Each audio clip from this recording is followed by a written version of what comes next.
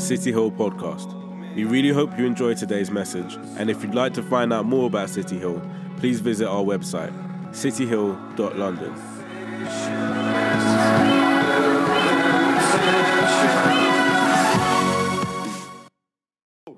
Today we're on week 3 of our series Hope. We're kicking off the new year talking about hope because I feel like actually if we look at our climate we're in politically at the moment, Donald Trump, there we go, Boris Johnson, the fact we had an election in the UK where both main party leaders, as I was saying last week, racist, one to the Jewish people, another one with multiple racist comments and sexist comments, and the way he's treated women. When we look at these two, that was our options. Those were our 2 options because let's face it, Liberal Democrats are never getting in. So we only had 2 options and 2 party leaders, both of whom had hate towards people of a different background. That's pretty scary, it's pretty messed up. Then not forgetting, we've got Brexit looming large over all of our lives, not knowing what that's going to look like, knowing what it's going to be like. And then we can take things down to like the smaller level. We can kind of look at our own lives. We can look at the life that we live. We can look at the situation we're in that we don't really know about, the situations that are kind of a bit messed up. I think when we look at London as a whole and we look at the dynamic for like, say, I was actually just talking with Antoine actually about young people in our capital and some of the situations they face. And actually when we look at our capital, the key thing we talk about young people at the moment in the news is always knife crime. We've got literally kids who are dying over nothing. We've got kids who are dying because they're going to the wrong place at the wrong time. That's literally it. They're traveling to somewhere and they're not seen and recognized. So the reason we want to start this year looking at hope is because actually I think that's such a powerful and dynamic thing. And I think so often we sell ourselves so unbelievably short of hoping for a different world, believing for a different world, and trusting God for a different world. I want to read 2 passages from Romans that have stuck out to me this week, and then we're going to get down to one psalm that's just been blowing my world. It's such a small psalm as well, so we're just going to flow through this. Romans 8 verse 28, and we know that for those who love God, all things work together for good, for those who are called according to his purpose.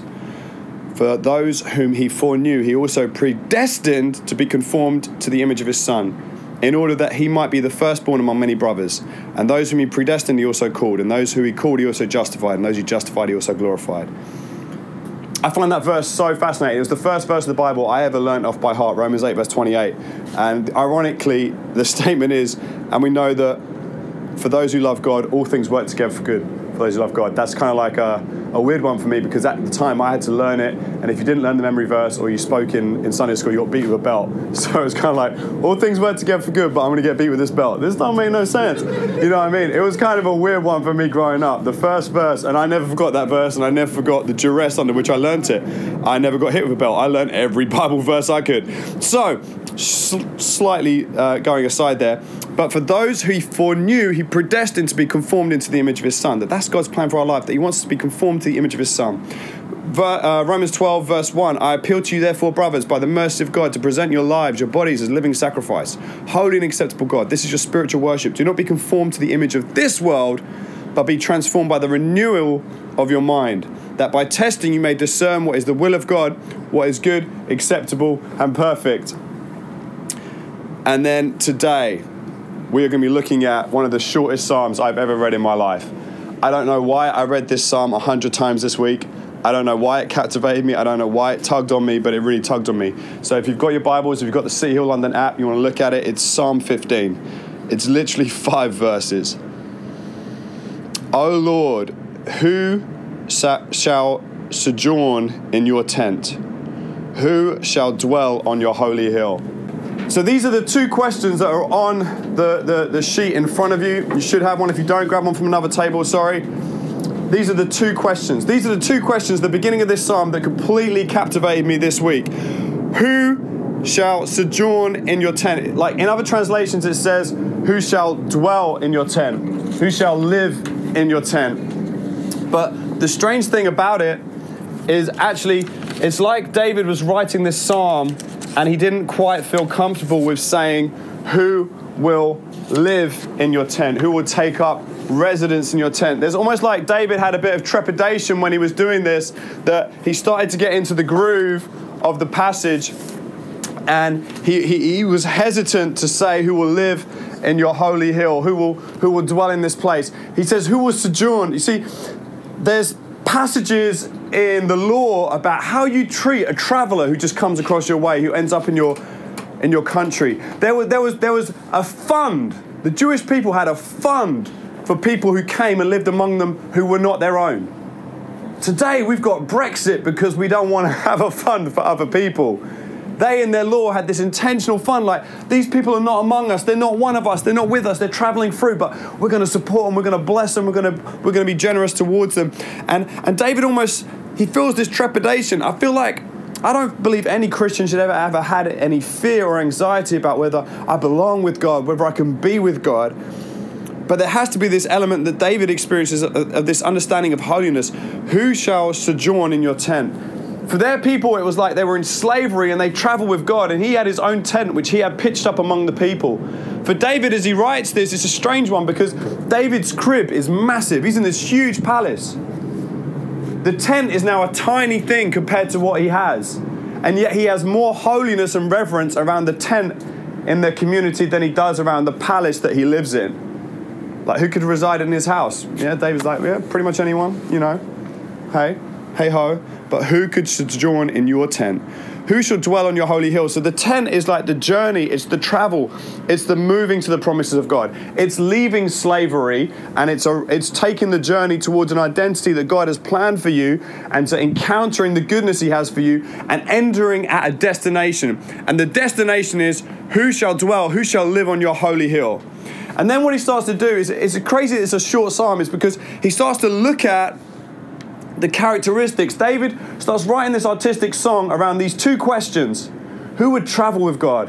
Who would be with him still after traveling at the final destination? And he says this, he who walks blamelessly and does what is right. That messed me up straight away. I have not lived a blameless life. There is a lot of blame at my door.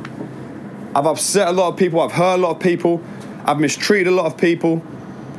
I look at this straight away. I haven't even got into it. I've got to the first part and I get disqualified.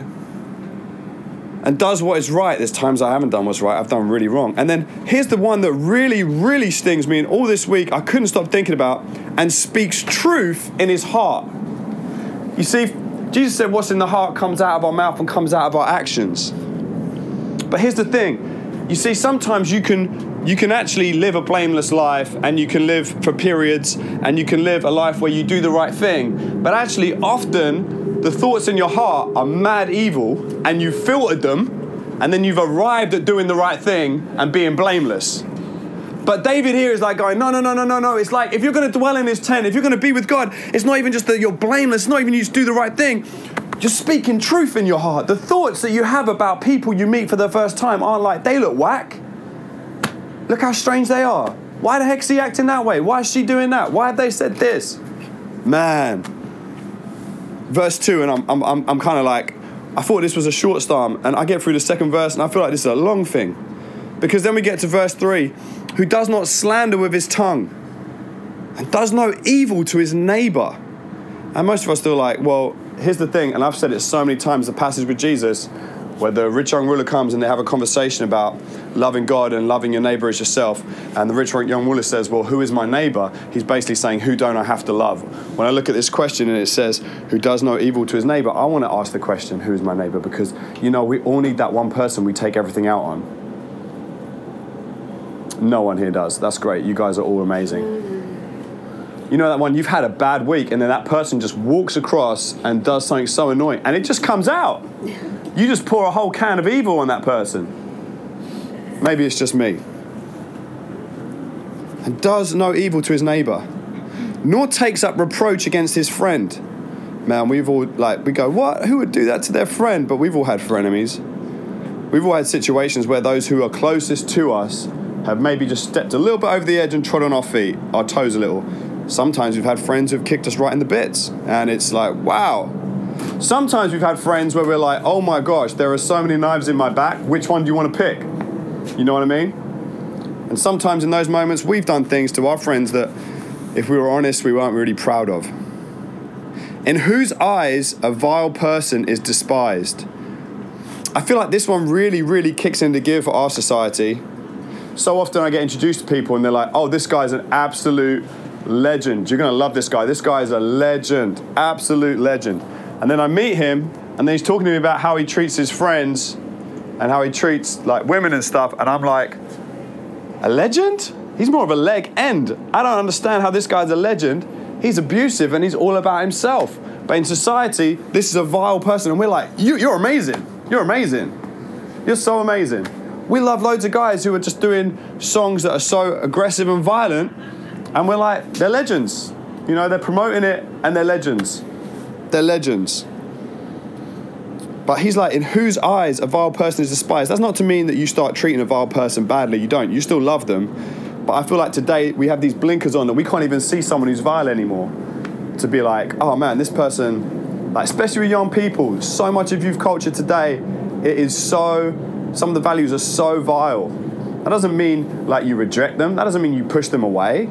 It means you love them more than ever and you love them intentionally to see a difference made. But actually today's society, so often we see things and we don't even see those things as vile anymore. And if we want to be people that go on the journey with God, we've got to see those things as vile.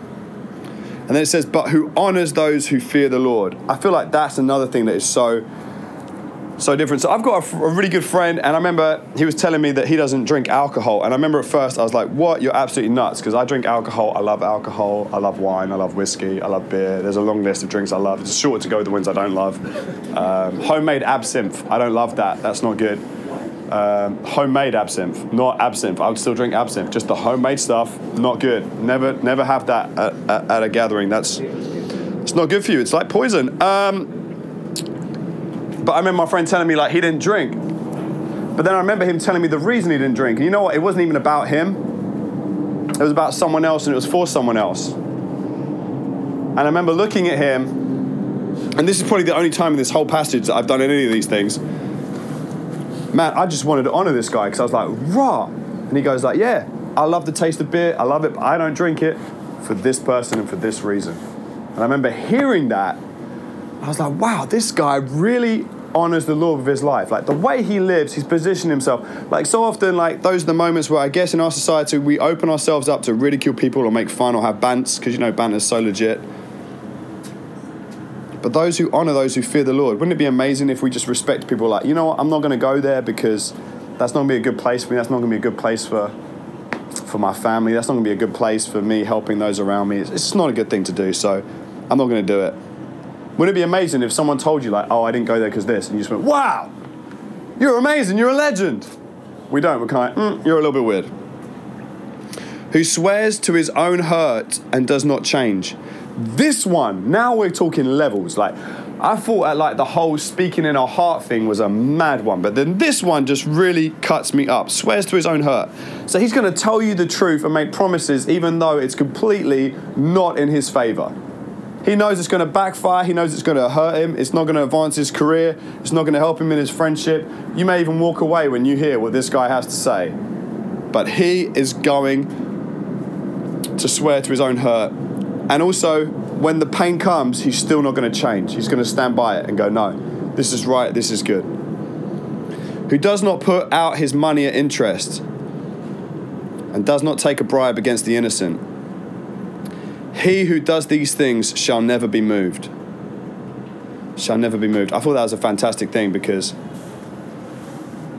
so basically the person who dwells in the tent of the Lord, the one who dwells on his holy hill, is a person that will never be moved away, will never be shaken. You know, they used to sing this in church. This was a song in church. I mean, I look at that, obviously in English it doesn't really rhyme that well. In Hebrew I'm sure it's banging. They used to sing this. I think about songs that we sing today in churches and stuff like that, and I think like, wow, no one's ever singing about that. No one's singing about someone walking blamelessly. No one's singing about doing the right thing. No one's singing about speaking truth in their heart. No one's sending for slander. No one's talking about having to love people that you don't want to, does no evil to people you don't want to do. We don't sing about like that. Let's do a song now today. We're going to sing about not taking up reproach against our friends. We don't. Those songs, you know, Hillsong aren't releasing those hits. In whose eyes a person is vile and is despised. Who swears to his own hurt. Hey guys, we're going to do this new worship song today. I've just been like realizing that actually I'm going to say things that are going to damage my credibility and really hurt me. And I just thought we should sing about that. No one's going to do that. No one's going to put the smoke machine on, as they say. I'm not going to use my money to make interest out of anyone. But we would probably sing the last bit. Who does these things shall never be moved. You know what I mean? This is a mad, mad song. And I started to think about, well, how do you sing that as a group? How do you sing that as a house group? How do you sing that song as a church? And I realized something. It's because these people weren't singing the song in a judgmental way. These people weren't singing the song, look at each other funny. They were singing it as a song together, going like, you know what, I want to aspire towards this. This is the person I want to be. I want to be a person who speaks truth in my heart.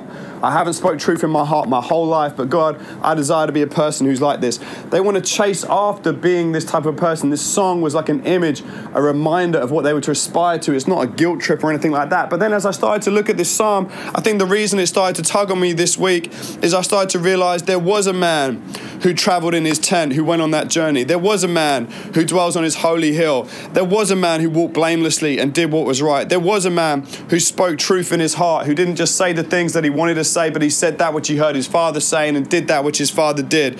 There was a man who didn't slander with his tongue, cussing people out, who did no evil to those around him, who didn't take up reproach against his friend, even against Judas, who betrayed him, in whose eyes a vile person is despised, but he still had love for them, who honors those who fear the Lord, who swears to his own hurt and does not change. That Jesus looked at each one of us and he said, I'll swear to my own hurt of my love and my dying love for you, that it will never fade, it will never give in. I'll lay down my life for you. I'll take it up again for you, that you will live for eternity and you will be whole. And he'll do all of these things for what? He'll do all these things so that you and I will not be moved from God's tent.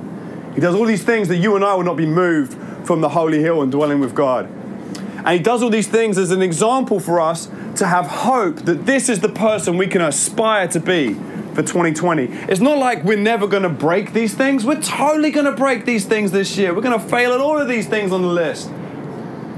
But that Jesus was this image that God holds up. One, that we are saved by faith and grace alone, but we're saved for good works.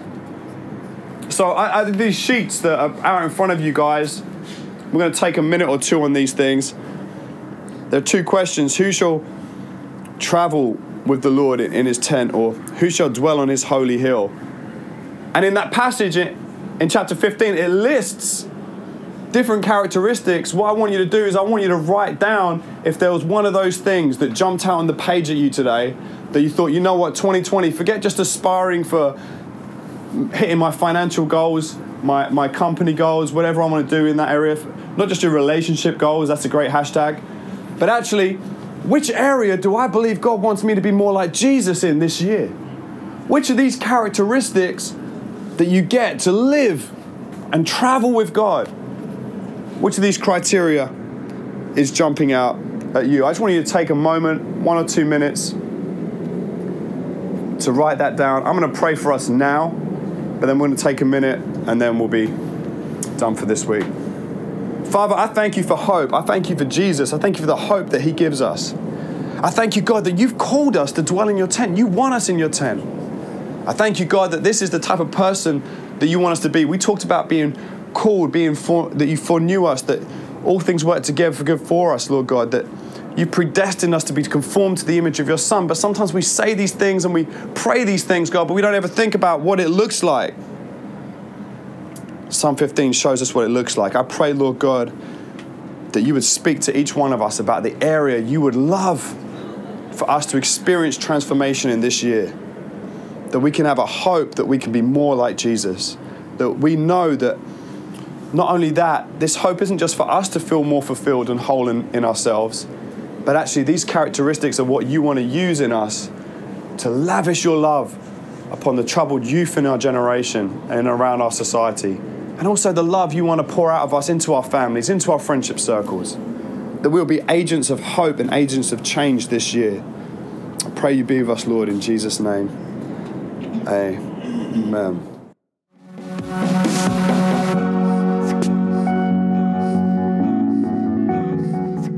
We really hope you enjoyed today's message. And if you'd like to find out more about City Hill, please visit our website, cityhill.london.